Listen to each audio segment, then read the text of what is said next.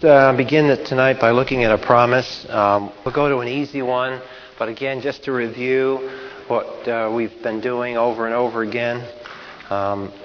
Looking at this faith rest drill in three parts,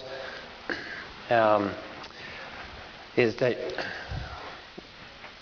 to grab hold of, to remind, or somehow remember a section or a text of Scripture. And what I've been trying to do is just go to the classic locations in Scripture where there are promises, and just to become aware and maybe dig them deeper into our memories, and then illustrate the second part of that drill, which is to circulate and think on and focus upon that promise, and then to trust it. Ephesians chapter 3, verse 20 is another one of the classic promises in Scripture that's very useful.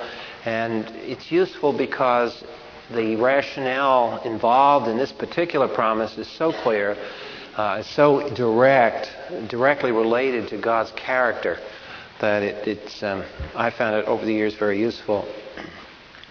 Ephesians 3:20 says, "Now to Him who is able to do exceedingly abundantly above all that we ask or think, according to the power that works within us, to Him be the glory in the church," and so on.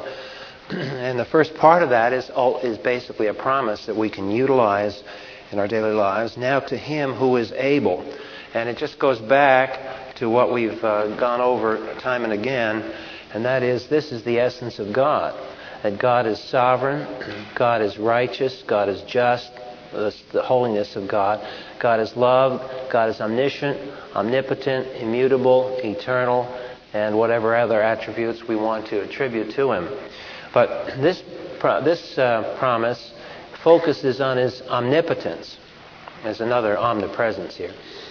This one looks at as clearly as omnipotence. It says He is able to do, and then Paul qualifies it. He's able to do exceedingly abundantly, which is a powerful adverb. And then it says, beyond all that we ask or think. And the implication there is that it goes to His omniscience. You'll notice how often in Scripture, in these promises from Isaiah to Paul, those two attributes keep coming up. God is powerful. His power is beyond comprehension. And here again you see that incomprehensibility of God. His knowledge is far above all that we can ask or think. And so, we'll get into later into the church age, we'll get into the power that works within us. But right now, we're just looking at the bare outlines of that promise. The rationale of that promise is God's character that underlies it. And then we understand, what is the alternative to this? What is the opposite of this? If this were not true, if God did not exist, then there is no personal meaning, there's no personal power in the universe. It's just basically the laws of physics and chemistry or chance, one or the other. So then the promise becomes a platform on which we can rest our faith and trust. He is able to do exceedingly abundantly above all we ask or think. And if He is able to do that above all that we ask, that means that He is able to do all things beyond what we can even pray for. Okay, let's have a word of prayer and we'll get into the lesson tonight. Father, we thank You tonight for Your grace, that You renew it each day, and that You provide for our daily bread. And we know that beyond all that, You have sought to redeem us. You have created a perfect plan of salvation, excluded all human merit from that plan of salvation, and have graciously called us to Yourself through it. We thank You now in Christ's name. Amen. Tonight we're going to move temporarily into Appendix A that we've passed out. And tonight and next week, I hope I can get through this, maybe 3 weeks. It'll probably take about 3 weeks to get through this appendix. But I want to deal with this problem because when we get into what we're getting into, on the events that we're going to deal with this year. Of course, the first one we have dealt with is the session of the Lord Jesus Christ, and even there we've got into a problem in that the issue between Reformed and dispensational theology, it begins to split right here, because it's how we handle the session of Christ. One group handles it one way, one group handles it another way. Not terribly serious difference, but then the next event we're going to deal with is Pentecost, and then there's some more differences about what happened at Pentecost, about the implications for whether the church was new on the day of Pentecost or whether it existed before then. And then we're going to go into, and this is where it really gets heavy, and that is when the church separates from the nation Israel in the book of Acts. And I'll show you how that develops. But the two become two distinct entities. And the question is, how do you deal with that split? And then we go on further we go into the issue of the church history and what God is doing. We're not going to deal with all church history. We're going to show simply that the Holy Spirit brings the church to maturity through a sequence and a doctrinal development. And then finally, the future of the church and the rapture. And then we'll differ there. So all these events in this chain that we're going to look at are seen differently by these two perspectives. And in our evangelical circles, we run into both of these. So it behooves us at least to know what they're all about and what the differences are. So tonight, we're going to start by looking at Reformed theology. And I want to go back a moment in church history for this. If we diagram, we'll diagram this later, but in more detail. But if we diagram the role of the Holy Spirit in building the church, and we will start it at the day of Pentecost, because that's where, from a dispensational perspective, the church began. There was no church in the Old Testament. Then, at this point, we have certain things happen. We have the New Testament canon finished. And when that New Testament canon was finished, at that point, things began to happen to spiritual gifts, because the church was gifted. So the question right away, and see, every one of these issues, we deal with this difference. Right here, when the canon of the New Testament was complete, we have the simultaneous diminishing of certain gifts given in the church. Then in this period, for the first 2 or 3 centuries, the church struggles along against the Roman Empire. And the central concern and the doctrine that was fought over against all the heretics of the faith was, who is Jesus Christ? So we have Christology. And we studied that 2 or 3 years ago in Thursday night class, remember. You can summarize the proper orthodox doctrine of Jesus Christ by saying He is undiminished deity, He is true humanity, united in one person forever without confusion. Now, that only took a sentence, but that took 350 years of intense discussion and study of the Scriptures before the church got that smoothly worded statement. And if you want to see the evidence, you remember the evidence, you can go into a hymn book, you can look in the back, look at the Apostles' Creed and the Nicene Creed, and if you can find a good book, I brought some of these tonight, so if you ever happen to be in a Christian bookstore, I don't know whether you can get them anymore, maybe you can in the CBD or something, or a used bookstore. But one of the great little, if you're interested in the details, one of the great books is Creeds of Christendom by Philip Schaff. There's a 3-volume set. Thankfully, you don't go bankrupt when you buy it in paperback. But this is a complete set of all the creeds that the Christian church has ever put forward in history. Not all of them, maybe, but 99% of them. And it's a great discussion for those. And I'll make my point using some of these later.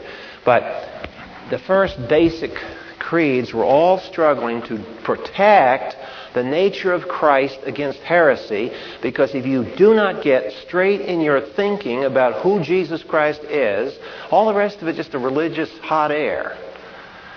The issue is, who is this person, Jesus Christ? Because until that truth is clear, we cannot be clear on the gospel. We cannot be clear on salvation. We cannot be clear as to who Christ is in our life and what is eternity all about in light of that. So that was the debate here for the first 3 centuries. Now, simultaneous with that, we have accretions develop. And God always moves forward after we've slopped around. I mean, review your own Christian life. You know how it is. The best lessons you ever learn is when you get knocked flat in your butt. And then when you pick yourself up and then you really learn then. And God has to get our attention that way by treating us this way sometimes. Not that He doesn't care for us, but sometimes that's the way we learn the lesson thoroughly. Well, the church began to pick up a lot of philosophy, began to pick up a lot of Greek ways of thinking. And the theology became encrusted. Plus, when Rome fell, the church actually became kind of a replacement for the Roman Empire. I mean, it was an orderly society. Power gravitated to it. The early bishops of Rome, who later became the popes, bargained with the Visigoths and the Vandals and everybody else that came down the Italian peninsula, say, yeah, you can go loot Rome, but don't burn it, please. And they made a few deals, and that elevated the political stature. And so basically the Pope and the Roman Catholic Church became very powerful here. This is the classic rise of that period of time. You go down through until you get around to the 14 to 1500. The precursor to the Protestant Reformation, believe it or not, was a health problem. During the time just prior to the Protestant Reformation, there was the plagues hit Europe.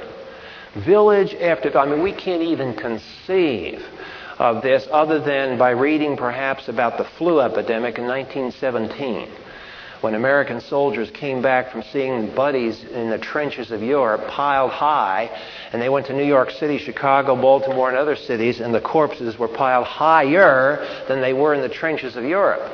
That's how many people died in the flu epidemic in 1917. So these epidemics can be critical. Well, an epidemic hit Europe. And something happened that God used that epidemic to break open a lot of areas. When the epidemic came in, many of the leaders of the people fled. And most of the leaders who fled, think about it now, in medieval Europe, who were the leaders that fled the villages when everybody else got sick? Well, it would be the princes, it would be the wealthy people who could flee. And lo and behold, in many cases, it was the priests who fled the villages. Well, this created a problem because now who in the villages is going to minister to people, and the deacons would be left there, no Bible, nothing. And there came out of that movement, people said, we've got to have the Bible. I mean, we don't have the priest here. Nobody's explaining it to us. And so there was a little bit of hunger here and there. And it started with Huss and Wycliffe and these other guys. There was just a groundswell to get into the Scriptures.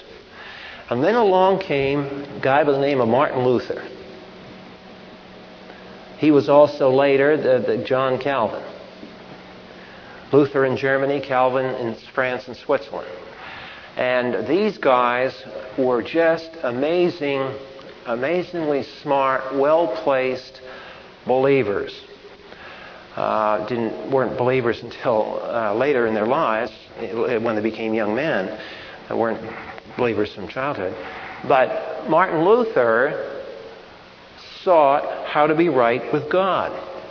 And people who his critics, if you read the criticisms of Martin Luther, you always hear it say, oh, this guy was mentally imbalanced, and he was grotesque in the way he thought about himself, and always had a big guilt complex and this and that. He was a man who was driven to solve the problem of how can I be just before God. He had a good concept because Catholicism during this period did preserve a powerful view of God. The weakness was, after you had the powerful view and awesome view of God, what do? Because you feel condemned. You feel like, I never can be acceptable to this kind of a God. So Martin Luther thought that, and the long story goes, you can read it about it later. He found the answer in the book of Romans. And that was one of the big breakthroughs of the doctrine of justification by faith. Let's turn to Romans chapter 5, and you'll see this. We read it, in our nice little Bibles, like, well, I've read that in Sunday school and so on. But stop and think of what it must have been like when, in Luther's day, he was teaching Romans, and he ran across this truth for the first time in his life.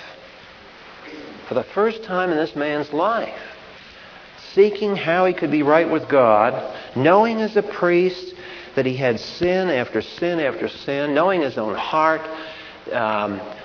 realizing the church at that point was very corrupt, that it wasn't answering the question.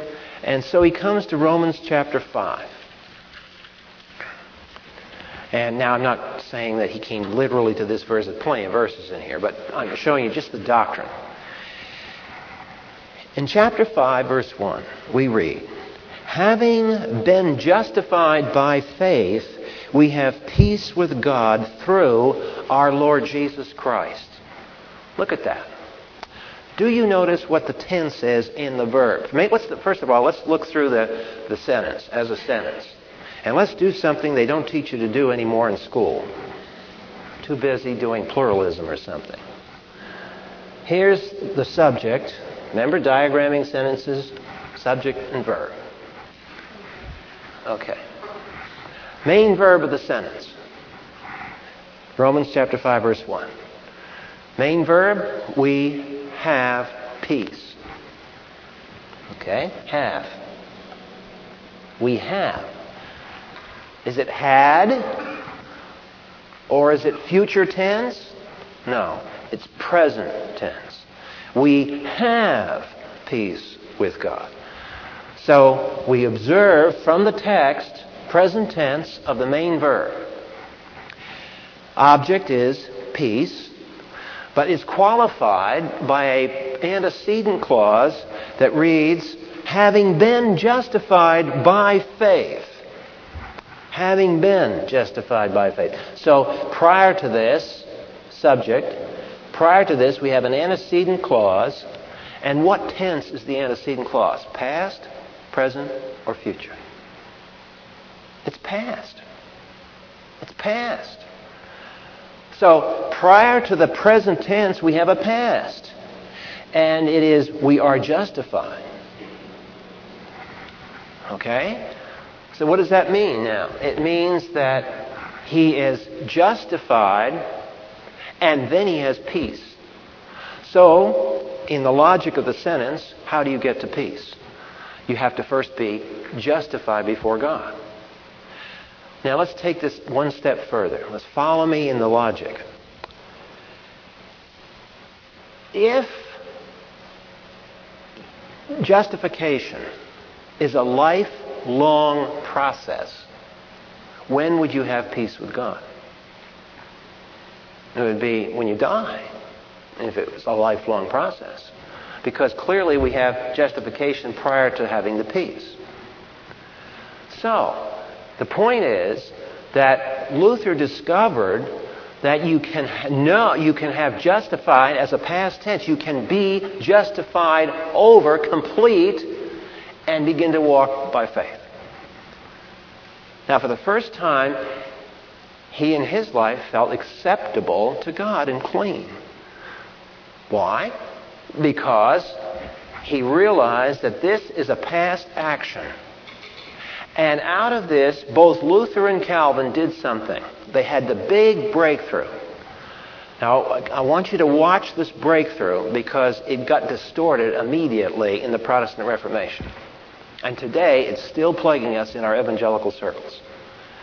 Both of these guys, both of them, now they disagreed on a lot, but both of them were unified in defining faith as assurance.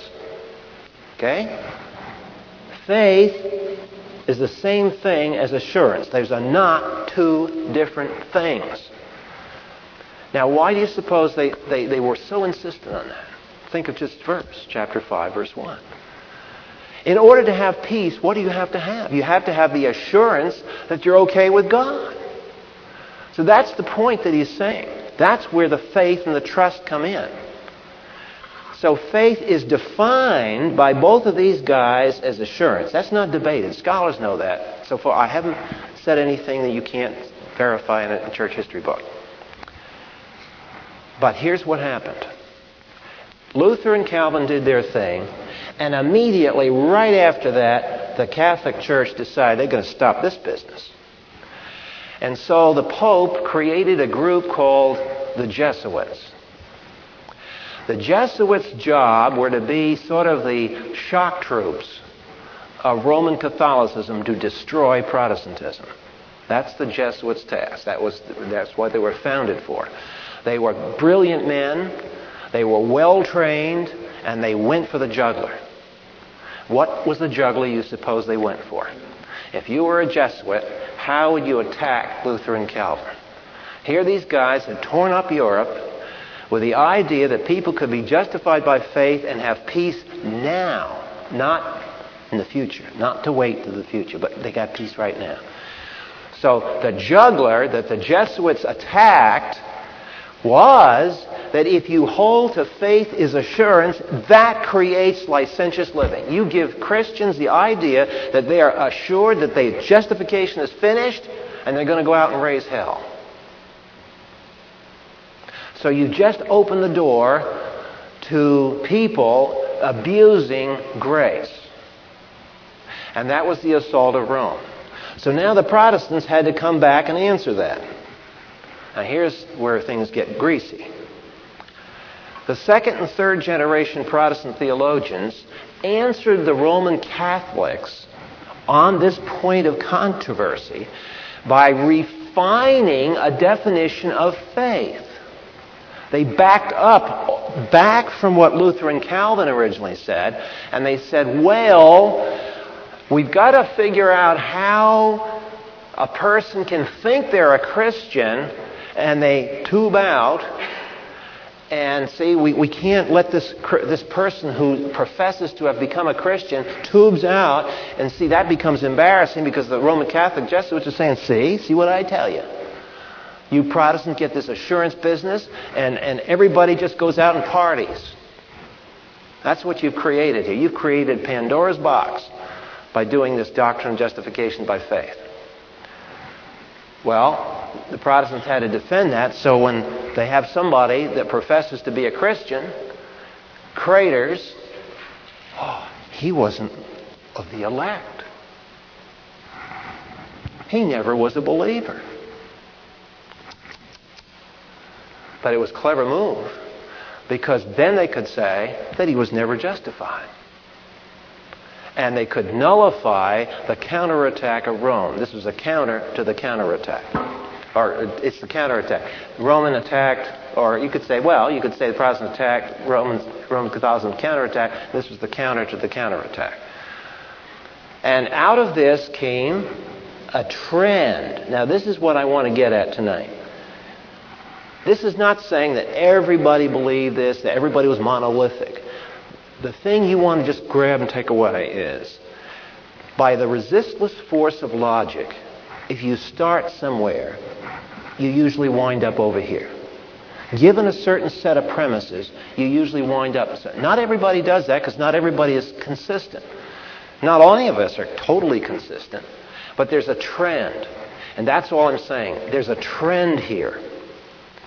Now, do you suppose that a man original... Go back to Martin Luther a moment.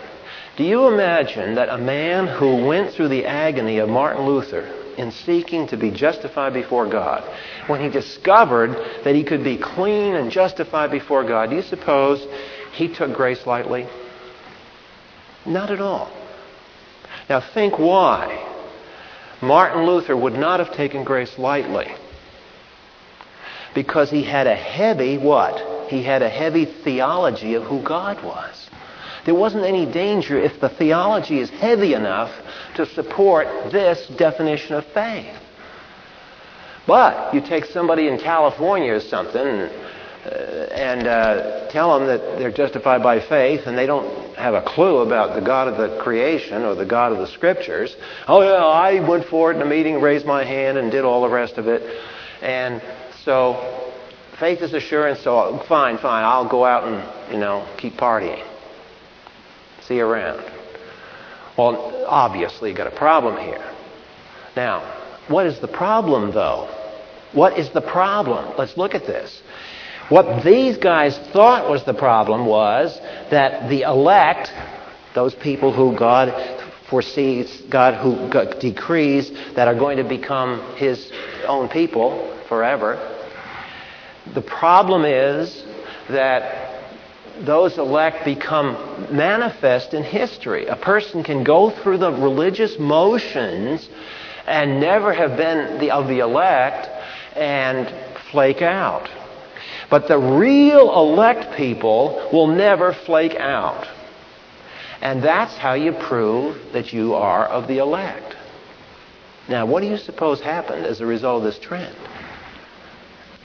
Up comes a group of people called the Puritans.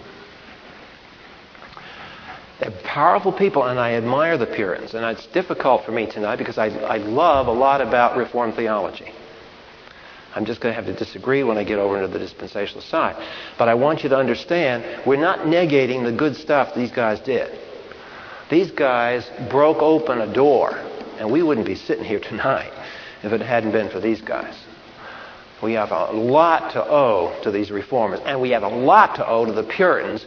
And nobody ever understands the Puritans because in high school classes around this county and every other county, the first thing and the last thing any student ever hears about the Puritans is what's his name's play, Miller's play, The Crucible. Now, apart from marrying Marilyn Monroe, this guy didn't have too much going for him. But he started this play called The Crucible. Now, he couldn't even get his play right. You go down to Blockbuster and look at the video. And this is an interesting exercise, how stupid this is. And you look up The Crucible. Pull it out. They have a video of it. And read the jacket on it. I had a laugh. I went into Blockbuster, pulled this thing off, and the jacket is that these nasty Puritans burned witches. And you probably heard at Salem they burned witches. Didn't burn any witches. They drowned them. Simply the opposite. And there's a reason for that, theologically.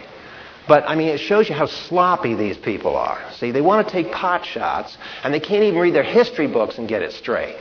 Nobody burned witches in Salem. No one. The issue was that things got out of control as a mob situation and so forth, but that's all the Puritans are ever known for. If we forget that they were the ones that introduced the whole idea of law in this country. They are the tough people who started something in America that no place else in the world has ever been able to do.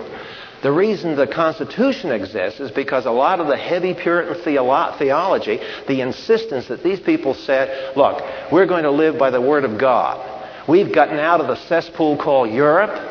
We've come to this country, and we want a country built on the Word of God. And they founded Harvard University. You can walk on Harvard campus today, and you see, they know the truth, and the truth shall make you free. Isn't that a joke for Harvard? But the sad thing is, that's what Harvard University was originally for. So anyway, make a long story short, these Puritans were characterized with these big commentaries. You can see them. You can go to a Christian bookstore. You can go to used books and see these enormous things. Owen's commentary on Hebrews, my Lord, it's 7 volumes long. So you can go into these things, and we call these conversion morphologies. Meditations on this. They're very beneficial for devotional literature. But the emphasis is always trying to see the work of the Holy Spirit in my life to make sure that I am of the elect. Now, it had a very interesting result in history. One of the results of this kind of thinking was the Industrial Revolution. You'll never hear that one either in your church history course. The Industrial Revolution, if you think about it, had to be financed. That's why we're going through the Industrial Revolution today, a new Industrial Revolution of the Internet and all the rest of it. And the issue is financing the dot-coms and everything else, and the stock market's going up and down, because you can't build new things without money, and you've got to have money from somebody who did what? Saved their money. So guess who was saving the money by the millions in Europe prior to the Industrial Revolution? It was a group of people, not the Puritans per se, but the trend, because if you weren't economically prosperous, what did that show? If God promised blessing for those who obey Him, and remember the blessings in Israel were what? Physical and economic. So how would you prove you were elect? By saving your money and showing that you could be economically prosperous in business. So it was a powerful trend in Europe. A lot of it was very healthy, but buried in all this was a departure from this original idea. And the second thing that happened was that these people, being the very smart people they were, well educated, the way they defended themselves was they always built a creed. Now if you look at the notes, page 1, we'll take up some of these themes.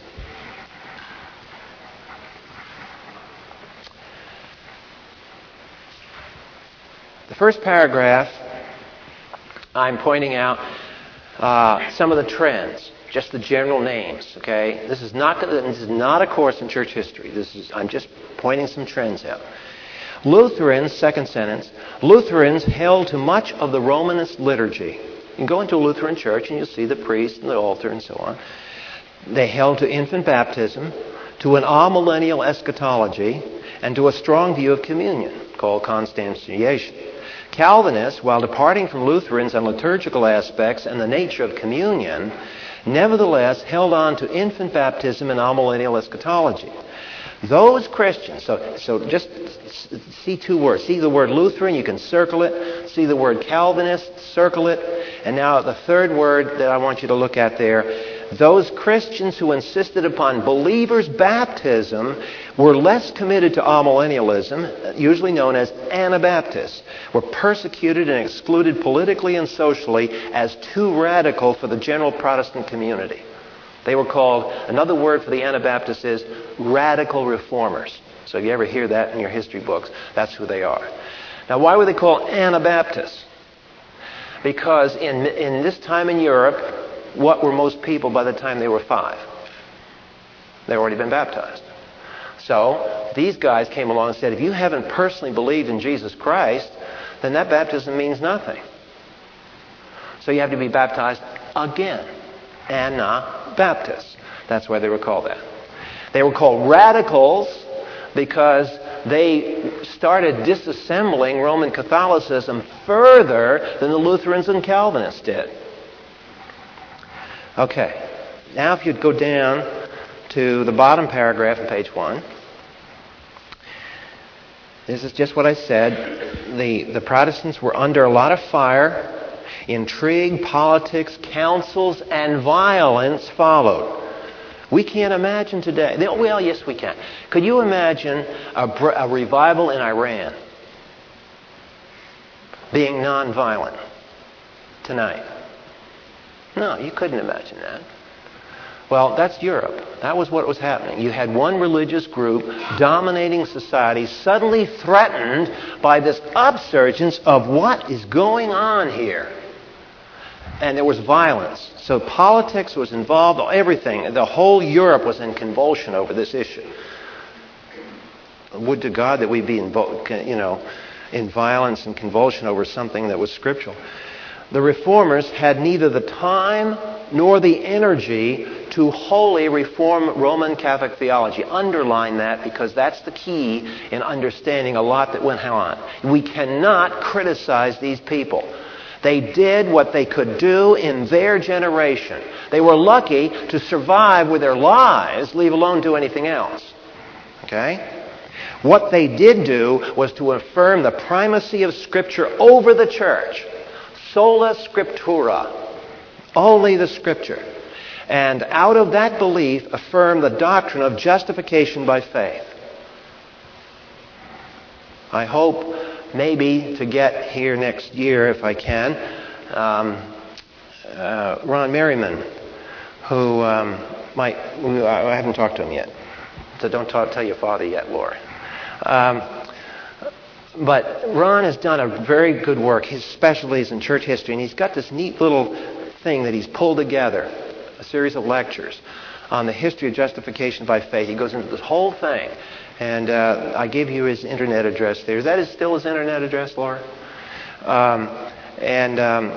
Maybe you can get a copy of it. But it's a wonderful summary. It's non-technical. It covers thousands of pages of church history. So church history books are voluminous. So it's a quick way of bringing yourself up to speed on some of these issues. Okay? You underlined a critical sentence in that page. Remember what I said? We cannot criticize these guys because they did what they could do in their generation. Now, here's the downside of what they did. Here's the problem. They were very logical. And we can admire that. But if you'll notice the middle paragraph on page 2, I have the title, "The Structure Freezes."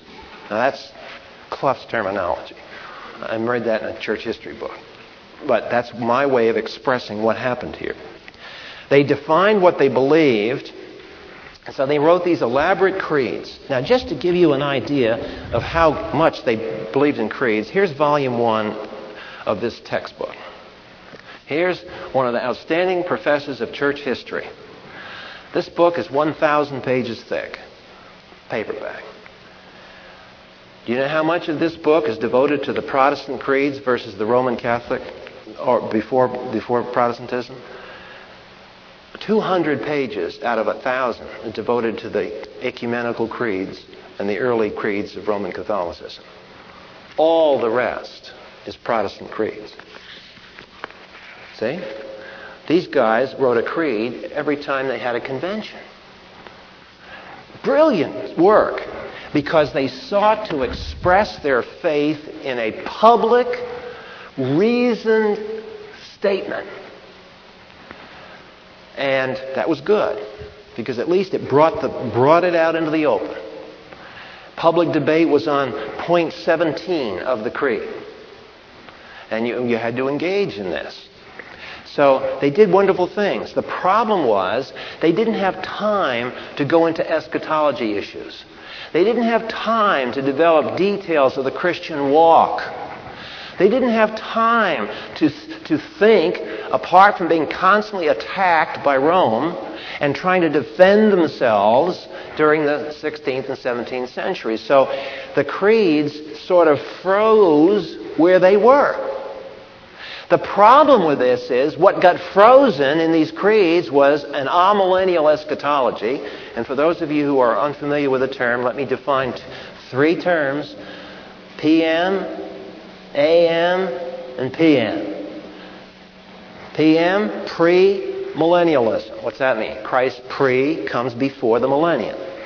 Amillennialism, there isn't any such thing as a millennialism. All those passages about the millennial kingdom, that refers to the eternal state. Post-millennialism, Jesus Christ is going to come after the church has set up the millennium.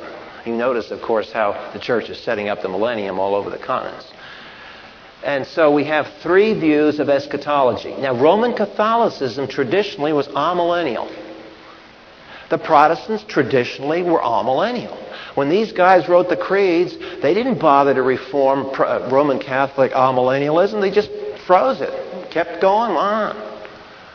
So the creeds then had a weakness in that they locked up where the Holy Spirit had brought the church. See, the Holy Spirit had brought the church up to this point in time.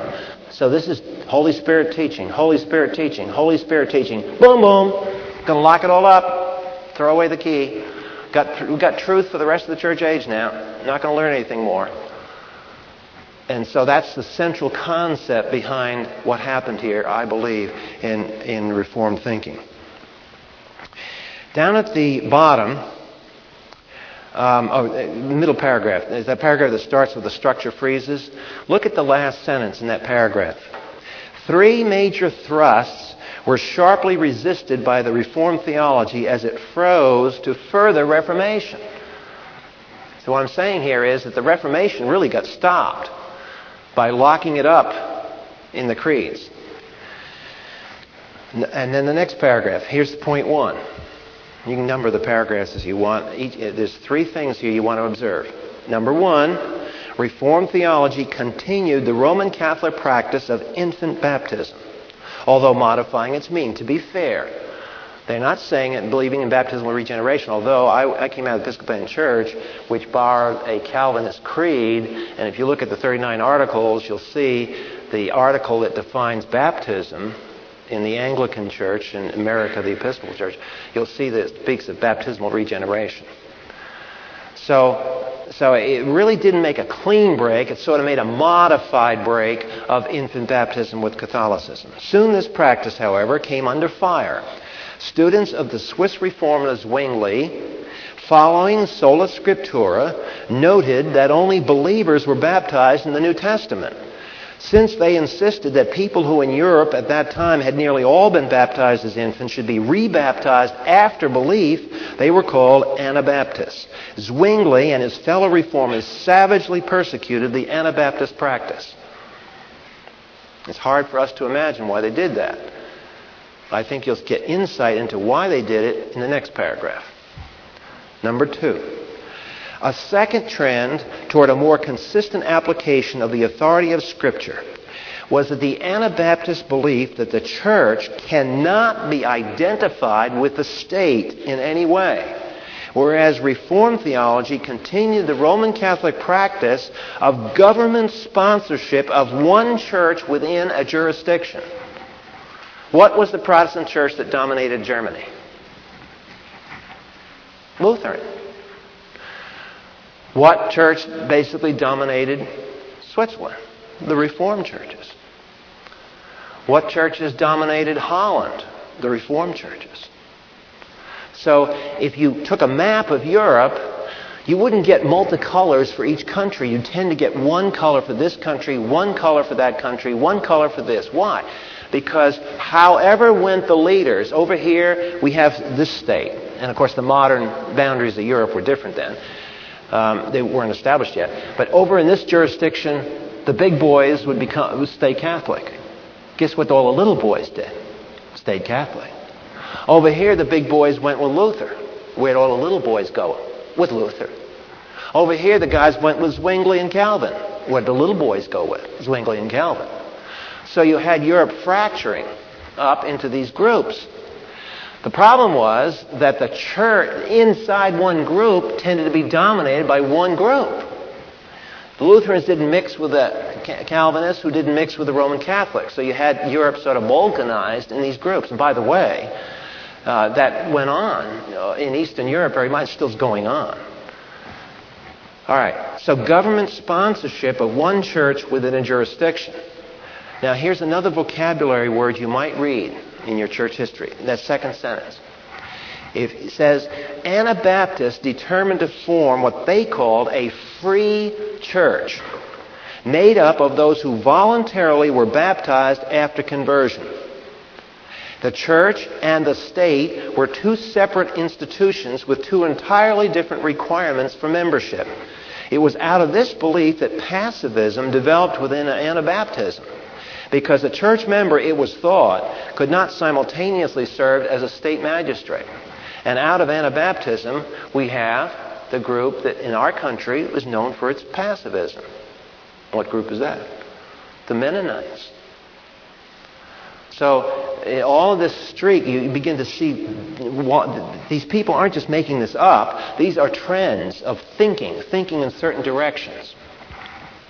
They weren't. So the issue wasn't so much that killing wasn't the problem of soldiers killing, although that was a problem too for them. The real problem was they couldn't see clearly, how can I be a member of the church and carry out the decrees of the state when so often these are in collision? How do I act as an agent of the state while I'm a member of the church? They had a big problem with that. The Calvinists didn't. You know why the Calvinists and the Lutherans didn't? Because they just simply said, we're going to force the state to go with the church. So there won't be a divergence. See, all these questions, we can't dismiss these questions because they plague us today. And that's one of the neat things about church history. You learn that, the questions we're struggling with, the Christians 3 or 4 centuries ago were struggling with the same things. Okay, such a separation, however, here's the downer with the Anabaptists. Such a separation often tendered toward a new monasticism of an attempted withdrawal from the world. And what's up the road by 150 miles? The Amish. They are in the Anabaptist tradition. Now you can understand why. Because they sought to pull themselves out of the world system, and they locked up their culture, their dress, and everything else, the way it was back when they pulled out. So all this, there are reasons why when you observe and you drive around and you visit different places and you see these things and you see different churches, there's reasons why they're the way they are. And you need history to understand that. However, what happened was that the monasticism that developed wasn't too far removed from the monasticism of the Roman Catholic Church. Both of them were seeking to get out of the world system when Christ said, "Go into the world and be my witnesses." Now, the last sentence is why the Anabaptists got persecuted so badly. Needless to say, this break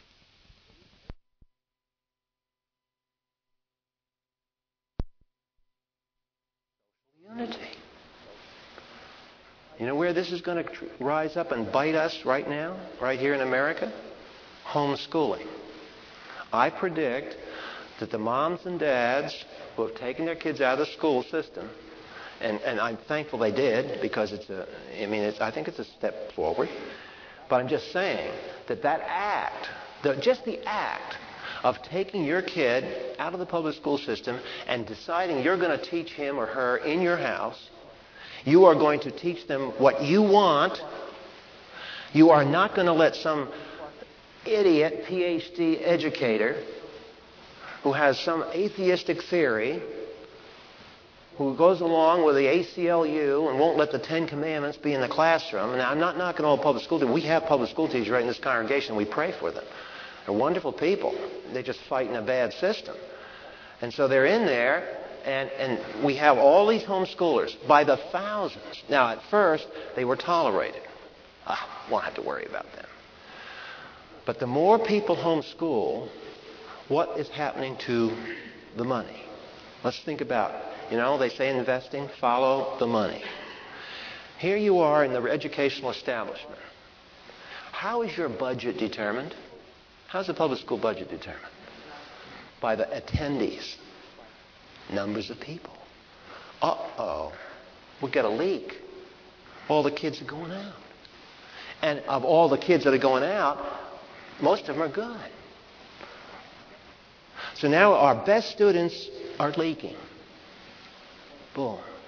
Everyone that walks out of school, $5,000 out of our budget. $6,000 out of our budget. Multiply that by a couple of thousand in one area. You see what's happening?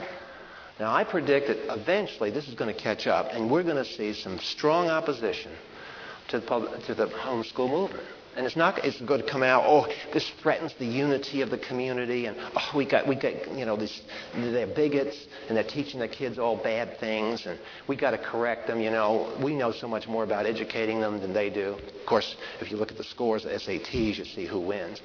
But the point is that the pressure's going to come on. But the argument is just what this one is. It's going to be viewed that the spin doctors are going to say this is a split in the unity of our community. It's a violation of pluralism and so forth. It's a rise of parents teaching bigotry to their children, blah, blah. But it can break out. Now, the quote that I have on page 3 is by one of the great church historians, Kenneth Scott Latourette. And I just put it in there to review what I just told you, just so you don't know that I made all this up and I had nothing to do with my word processor or something. All right, we've done 2 things. One, we've said the Anabaptists versus the rest of the Reformers had a problem with infant baptism. Number 2, The Anabaptists were free church. The Reformers were state church. Big differences here. Now on page 4, bottom of page 3 actually it starts. Here's number 3. In addition to continuing the Roman Catholic practices of infant baptism and state sponsorship, Reformed theology also perpetuated Roman Catholic amillennial eschatology, included in this eschatological view. Now watch this. I'm going to follow me as I read through that first paragraph on page 4, because this will put other things in place for you, so you can catch things, what's going to happen as we go on later in later weeks this year and go through the church and the Christian life and all the rest of it. Included in this eschatological view, and by the way, don't be embarrassed or feel like eschatology is just a peripheral thing. It's a very important thing. What was the strongest political movement in the 20th century? What was it that had us so scared we were on missile alert for all my young life? The Cold War. Communism. Did communism have an eschatology? You bet it did. That was where it collided with capitalist West. Communism, what was its eschatology? The eschatology was that we are going to bring in, they call it the dictatorship of the proletariat and so forth, but really it was their version of the millennial kingdom. We're going to bring it in by armed revolution. We're going to overthrow everybody except our guys. And they're going to be in charge. So that was communism. Communism had an eschatology. How could 16 and 17-year-old soldiers in the North Vietnamese army stand up, get captured, and when the U.S. Army captured these guys and ran them through tests to find out the depth to which the communist propaganda had penetrated their heart, they discovered that the North Vietnamese had one of the finest training programs ideologically they'd ever seen. These kids weren't just memorizing communism. These kids knew how to think in communist terms. And so we would go in there and carpet bomb with B-52s. And when B-52s drop 500, 800, 1,000-pound bombs, the explosive force is enough to lift you up, and if you're too close to the blast, it won't kill you immediately. It just smashes every organ in your insides because of the shock wave coming off the bomb. And they kept up, and they kept up, and they kept coming, and they kept coming. Why? Because they believed they had an eschatology. And that was one of our weaknesses. Because we had so diminished the Christian faith, we had nothing to counter. Who was the guy in Europe that faced the communists down? Almost single-handedly. The guy that's the Pope. Pope John. What did he do in Poland? He stood up to the communists. Communists couldn't get their hands to totally control Poland because the Catholics had at least an eschatology. We would disagree with the details, but they had an eschatology different from the communists. And so it was a total collision. It wasn't a political program here. It was belief about what? What is eschatology? Belief about our future. See, you're motivated today by what you think your future is going to be like, right? And that's what eschatology is. So if you have a screwed up eschatology, you've screwed up your hope, your vision for who you are and where you are going. So don't dismiss eschatology. It's very important. All right, let's watch what happened in the Reformation. Included in this eschatological view were the idea of replacement theology. You will see that again and again. Whereby the church replaces Israel in God's plan. So when you go from the Old Testament to the New, the church replaces Israel. Now watch what that does. The idea of allegorical interpretation of biblical texts, especially the prophetic text. Because obviously if the church replaces Israel, is the church made up of physical Jews? No. Well, if the promises in the Old Testament are to physical Jews, how do I get those promises to move over here and come down on the church? Got to allegorize them, right? Can't literally bring them over because these guys, hey, they're written to Jews, 12 tribes. And if I bring them over there, where are the 12 tribes in the church? So the 12 tribes, all this 144,000, book of Revelation, all that can't be the literal Jews, so it's got to be allegorized. So that's another thing. Allegorical interpretation of biblical text. Big feature. Okay? Continuing. And the idea of political social dominance of the church, whereby state laws would derive from Scripture and enforce Christian faith upon all citizens. When Christians awoke to sola scriptura principle in defining the nature and destiny of the church, amillennialism was challenged. Because now people are studying the prophetic text and realizing we've got literal interpretation here, and it doesn't fit with amillennial eschatology. A great variety of prophetic ideas. Now, this is the downer. See, I've tried to give positive and negative here, to be honest to what went on. The Anabaptists got in trouble right here. They challenged amillennialism, but they put forward some very ridiculous and stupid views of eschatology that got themselves in hot water. And that's why the mainline Protestants view any premillennialists or something like that as sort of latter-day kooks that are derived from these amillennial people that really got wild in Europe, thinking Christ was going to come next Tuesday morning or something. And those weird ideas had. But that doesn't mean that they weren't trying to do something right. They were just trying to get back to literal interpretation, and it's just very complicated stuff, and you don't knock it out in 2 days in a conference somewhere. This takes years of meditation and study by a group, more than one person. So, continuing this, a great variety of prophetic ideas which were not well developed from the Scripture arose within the Anabaptists.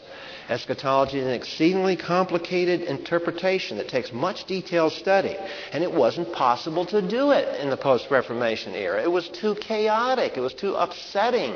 People were fleeing for their lives, migrating from one place to another, getting thrown out of work, getting persecuted. Soteriology, not eschatology. Key sentence, underline it. Soteriology, not eschatology, was the central combat zone of the time. What do I mean by soteriology? The doctrine of how you are saved. That was what Luther and Calvin were arguing about. How am I saved? Am I saved through the church, or am I saved through belief in the Lord Jesus Christ? That was the issue. The departures from classical amillennialism, therefore, were viewed with alarm by Lutherans and the Reformed churches. Political radicalism came to be associated with such departures, so that Lutherans, Reformed churches, and Roman Catholics united against the radical reformers who entertained fragmentary versions of premillennialism and other more literal approaches to the prophetic scriptures. Now, our time is running out tonight, but you'll notice the next paragraph is TULIP. T-U-L-I-P. It's an acrostic for 5 doctrines.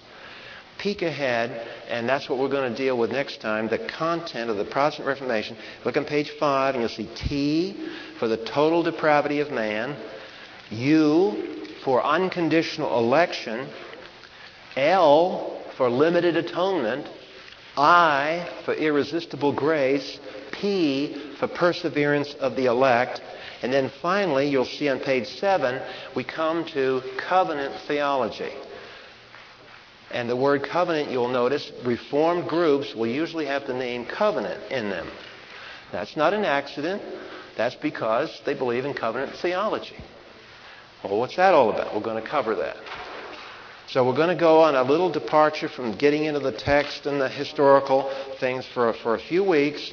I kind of apologize for not getting into the Bible text as such, but I think it'll benefit you because when we get back into the text and start working with the church and Pentecost and the other things, you'll have a better perspective on what's going on here. Father, we thank you for our time together tonight. We thank you that you're ever patient with us, but we also thank you that you have provided stunning assets in our justification that so totally eclipses any of the little surface, mundane, psychological gimmicks that permeate our culture of our time. But something far, far greater, to know you, to walk in confidence that you have justified us, and that no man, no organization, no group, no one can take it away. We thank you that we have this independence of the heart that's independent from man, but totally dependent upon you. In Christ's name, amen.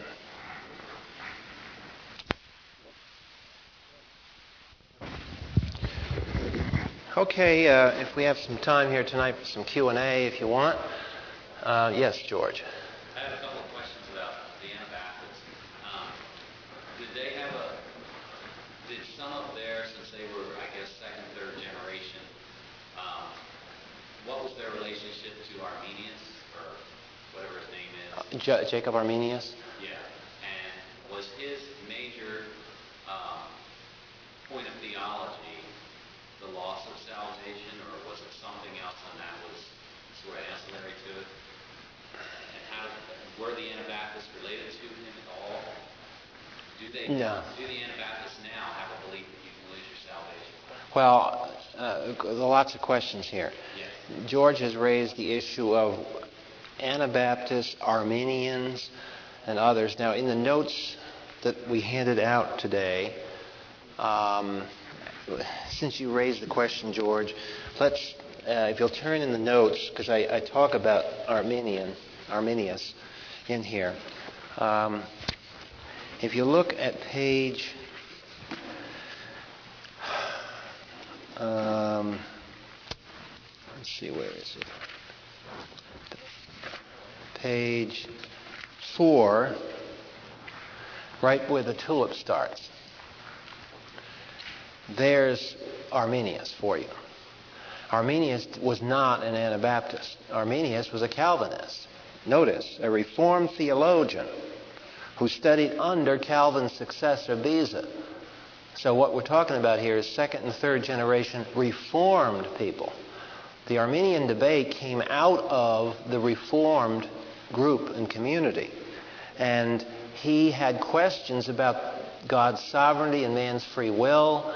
And he stated his opposition to some of the things Zwingli was teaching and created a big stink. And so, again, in the classical behavior that I've mentioned, you see these big creed books. How do you suppose the Reformed theologians handled it? Called a conference and made a new creed. And it was the Synod of Dort. And it was the Synod of Dort that hardened up and put in concrete Tulip. And they did it to oppose Arminius. Now, loss of salvation came kind of as a consequence of his position. But by that time, it's ironic that what had really gone on was that the people who were against Arminius held to the fact that you could have false faith. And let's deal with a carnal Christian, or let's deal with a quote fallen person who was once in the Christian camp who has fallen away. Now, how would the Arminian handle that, and how would the Reformed person handle that? Well, the Arminian would handle it by saying, guy was never saved, or he was saved and lost it. The Reformed people say he was never saved. So they both got an explanation for it. Both of them, ironically, share a common idea that saving faith must show a certain pattern for it to prove its existence to the person, and make, therefore, assurance contingent upon behavior. Both of them. The Arminian makes his assurance contingent on behavior to make sure he's still saved. The Reformed person over here makes his assurance contingent on, quote, fruit in his life to be sure he's saved or was one of the elect.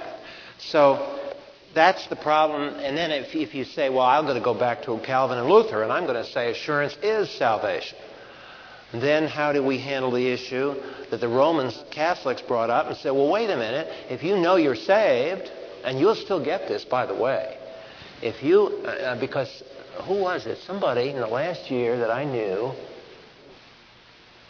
I can't think of where the story was. Carol, you remember one of the girls that you knew in Precepts had hoped. They had a thing where the Roman Catholic priest was going to talk about salvation, and then he made some comment about, I think it was Jackie's friend that was in the Catholic Church.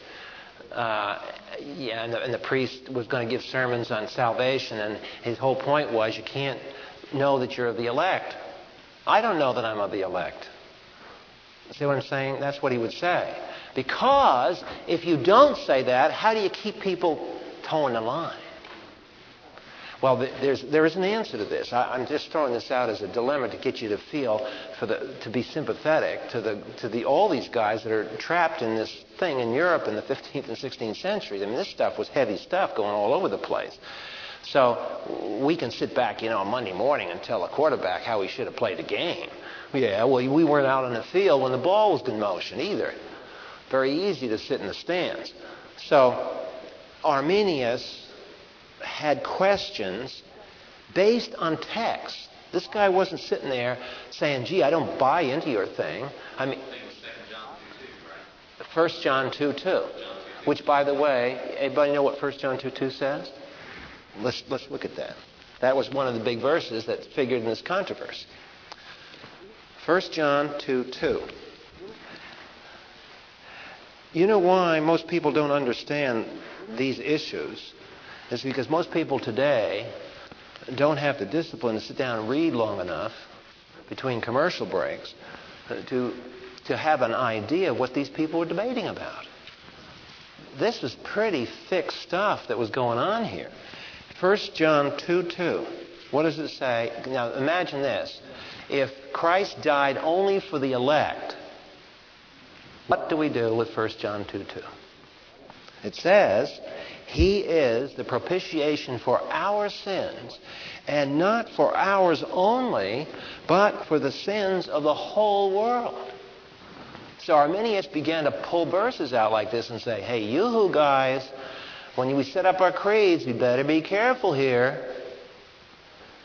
Now, I'm told by those who know more church history than I do, and have studied this issue more than I have, because this is not a specialty of mine, believe me, that the put-down of Jacob Arminius was pretty fast and slick. In fact, it was so slick that he and his people, I think it was he had died or something by Dort time, I've forgotten the details, but his position was not even allowed to be discussed in its depth before they locked it up in this Tulip Creed. So that they were interested in quashing this one real quick, and the politicians were in charge, reform politicians. So not to say that they hadn't thought through their case, it was just that it was one of these cases where things got a little hurried, and we locked things up in creeds maybe before we should have. So that's all I'm saying tonight, that there was a lot of turmoil. These guys were under fire. They were defending themselves from God knows what tomorrow, and so they wanted a fortress. So they set up a fortress, and they called it a creed. Now, I'm not against creed, by the way. I'm just simply saying if you construct one, think it through before you construct it, and if you haven't thought it through, don't harden up the fence in areas where you're still kind of thinking things through. That's all. So the Arminius has come to mean loss of salvation. And the reason that is that it's been adopted by, say, John Wesley. When John Wesley tried to reform the Anglican Church in England, the Anglican Church had in its prayer book sort of a mild version of Calvin Reformed thought, because where did they go when they wanted to get their doctrine? They sent for people from Switzerland. They came up to England, or they went down to Switzerland, one or the other. But the point was the Anglican Church in England wanted to solidify itself, so it went into Calvinism. Well, John Wesley found a problem. Now, this is something else, guys, gals. When you look at church history, something you want to watch is that repeatedly you will notice pendulum swings, and you'll notice problems. And what happened in the Protestant Reformation, and John Wesley had this problem. He said, people are dead spiritually. I mean, we've got these great churches, we've got these great creeds, and nobody's leading anybody to the Lord. And the personal devotional life of people in the pits, and it's pretty bad news. So Wesley said, I'm going to start special disciple groups. And he had a method for doing this. They had a methodology they followed, and from which we get the word Methodist. That's where that word came from. It was the programs that he used in his disciple groups. So see where all these names come from that you can go down the street. Now see, you can be so smart, you can go down and give a tour of the place and tell people, well, now see, there's a Presbyterian church, that's Calvinist, and there's a Methodist church. Now I came out of John Wesley and sound erudite. You could tell them anything, they probably believe you. So, point is that you want to know that there are these trends. And what you want to learn here is that the Protestant Reformed tradition was great intellectually. It was weak in evangelism. It was weak in missions. And there was always this reaction. But when these guys reacted, they went into the Scriptures, poured their heart out to find out what's wrong. They weren't systematic. So guess which denomination fell first in the United States for liberalism? Methodist. And it's because they got into the Scriptures, but they got pieces. So if you could ever get the systematics of the Reformed people, so you got coherence and logical coherence to what you believe, and you could get the fire and the devotion of your Methodists and some of your Arminians, you'd really have something going here. But in church history, there does seem to be this pendulum rocking back and forth, and we'll see it time and time again. Well, it sounds like I kind of fell into some of this of what you're talking about. I was reading an excerpt from one of John Piper's books, and I guess the book is called Future Grace, but that's what he's talking about. And he rolls in these quotes about from some Presbyterian theologians and so on about a saving faith is a sanctifying faith, which is getting back to exactly what you're talking about, it sounds like, where, faith is assurance is not quite enough. So what Piper is propagating is really this second and third generation response of Calvinism to the Jesuit priests' attack of original Calvin and Luther. Yeah. There's a great quote. I don't have it here, but I refer it in the footnotes. You'll see it in the Perseverance of Faith. There's a footnote that I have there, and it's Zane Hodge's book, Absolutely Free, where he has 3 or 4 pages of bibliography. I'm not referring to Zane himself. I'm referring to his bibliography. And in that bibliography, you'll see a PhD dissertation by a guy by the name of Kendall. And Kendall went back and he found some juicy stuff. He's got the quotes from Luther and Calvin. And not only does he have that, but he's got the second and third generation Calvinists admitting they changed it. One of the great quotes, one of the great second, third, or fourth generation Calvinists in our country was Dabney, who was the chaplain to Stonewall Jackson in the Civil War. Wonderful man. But he has a book called Discussions. And in it he says that the reformers had to be corrected in their understanding of faith. And he openly writes that we in the third and fourth generation have had to redefine this. So, again, I'm not making this up. This is just the trends that you'll see in history. So, again, this is not an attempt to be a church history course. If you're interested in that, you could start with Ron Merriman's little book, get a church history book. That's not my objective. All I want to do is expose you to the fact that when you get a hold of an idea in Scripture, just understand you're not the first person to get that. 99 times. If you've got an original thought, that's rare. Most of the time, there have been hundreds and hundreds of other believers before you came along that have seen that, thought about it, prayed about it, and tried to live it out. And found a little, oops, we got to kind of turn here and do this maneuver. And that's what church history is all about, is how the Holy Spirit's leading the church to finally get it in shape to be called to heaven. And, yes, Debbie. I grew up and then spent most of my adult life in churches who did believe that you could walk away from the grace of God. And if Christ returned during that time, you would be lost. Mm-hmm. That if sins were not confessed, then then they weren't forgiven. Yes. And you weren't right with God. And I guess, like verses that follow the verse in John 2 seem to almost reinforce that. So can you address that? I mean, where, it talks about he died for the sins of the whole world, but then verse 3 says, we know that we have come to know him if we obey his command. Mm-hmm.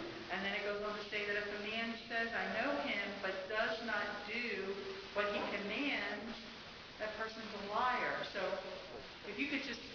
Well, let me summarize quickly. Debbie's brought up a good point. Debbie always brings up good points. The way 1 John and Hebrews are two hallmark epistles in the New Testament, because how you handle one part of each one of those epistles determines how you handle all of it. For example, all the warning passages in Hebrews, you've got to handle it one way. You either got to make Hebrews addressed to a mixed group of believers and unbelievers, and that the threats and the warnings are threats over salvation, or they are threats over temporal discipline and chastening. And the same thing with John. John's epistle has got to be handled with John's gospel. And at stake with John is 1 John, right from the beginning, that if we confess our sins passage, you either have to take that as the gospel, and that confessing is believing in the Lord Jesus Christ for salvation, or you've got to take it as confession of restoration after you're saved. And that carries over in the passages like you're talking about now, if he's making him a liar and so on. The question is, who are the liars, etc., etc. And how does John use gnosko there, that word know? But however you deal with 1 John, you deal with John, that John there. You talk about 1 John 2. There's a passage in 1 John 3. If we sin not, that kind of one, that passage. There's one in John 5 about the sin unto death. And all those. So all those have to be hooked together.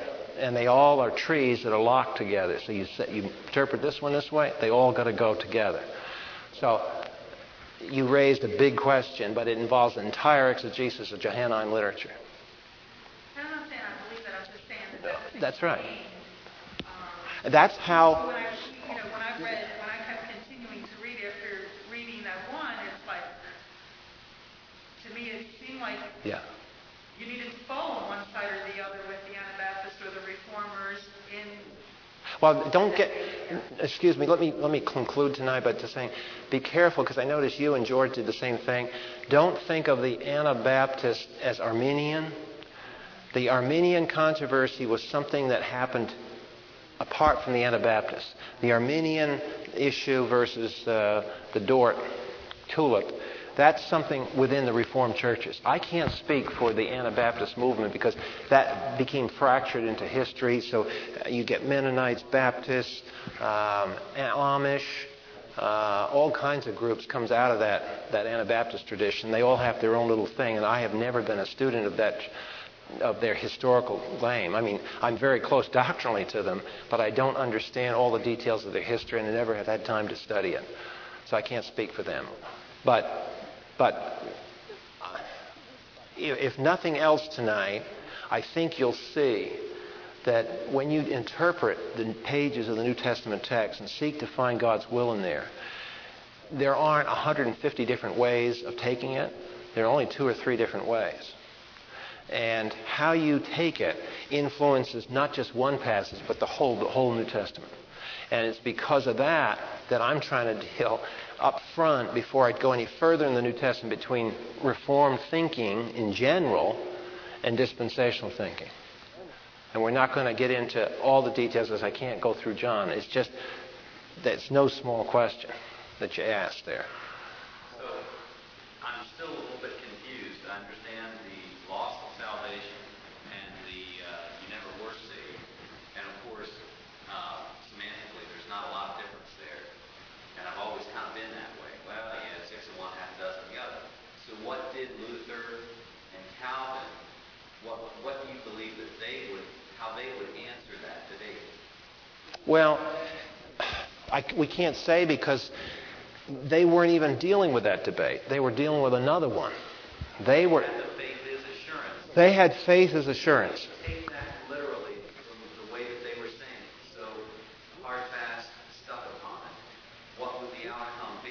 Well, the trend, we can extrapolate where they would have come from. Because the way they would come from is that they would say that the threat passages, now, the historical guys might not because they never dealt with the question. But if you're going to hold that faith is assurance, you can't be sitting here basing your assurance on how many people you led to the Lord yesterday. Because if you are, you've admitted that when you became a Christian, you weren't assured. When you became a Christian, you were assured of your salvation. So that transaction having been justified, we have peace with God. That had to happen back here, not way on. So you can't hold to that idea. So what do you do about passages that talk about warning and so forth? The way you can handle that, given that position, is that you're talking about something that they never even thought about. What was never brought up in these discussions was the hand of God temporally upon believers today. For the strange reason is that the reformers could easily see, how did God discipline Israel? When Israel sinned, was she disciplined in eternity or time? Time. Go read through the threats of the Old Testament, okay? It was all physical discipline, suffering, intense discipline unto death. Now think of Hebrews. It's written to Jews. Now what's the Jewish mind when they think of suffering and chastening? Eternity or time? Time. And it's in Hebrews that I think you have a tip on how this all falls out. Remember that passage that says, if you be without chastening, you're bastards. So here is, I think, the scriptural way of handling it. Having faith as assurance doesn't or ought not to stimulate loose living. Because the passages of the New Testament threaten you to do that. Our Father is not any less of a dad than our dads were. And He's going to swat our butts. And that's the warning. And yet, in church group after church group, you see, and we can't presume because we don't know the individual will of God for everybody. But there's depression, there's suffering, there's illness. It's not that all of it is discipline, because there's 5 or 6 other reasons for it in Scripture. But the hand of God can be on us, and we just probably in our day, we don't even recognize the hand of God against us. Because we're so stupid when it comes to what His will is, we don't even know when we violate it. And our society is getting worse at it. Every day, the new standard goes out the window.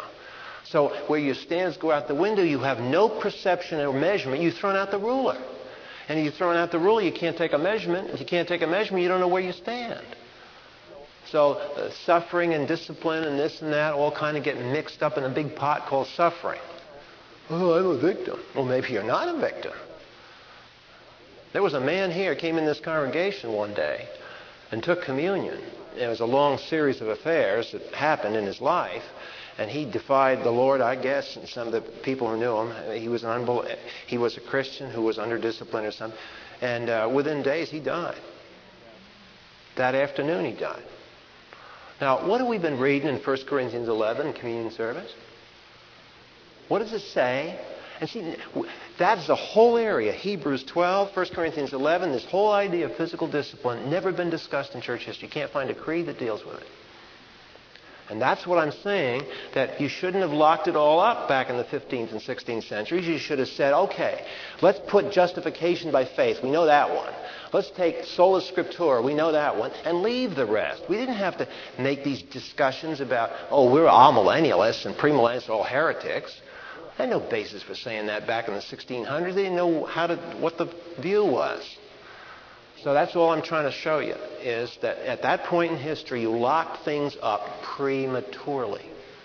And now you've prevented the Holy Spirit, every time He wants to teach anybody now new truth from the Scriptures, like these whole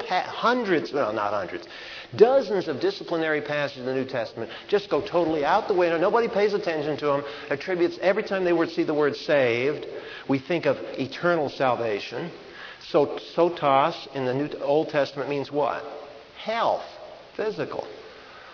So soteriological truth doesn't just deal with eternity.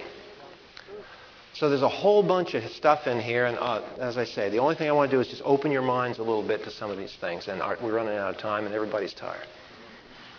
So we'll see you next week.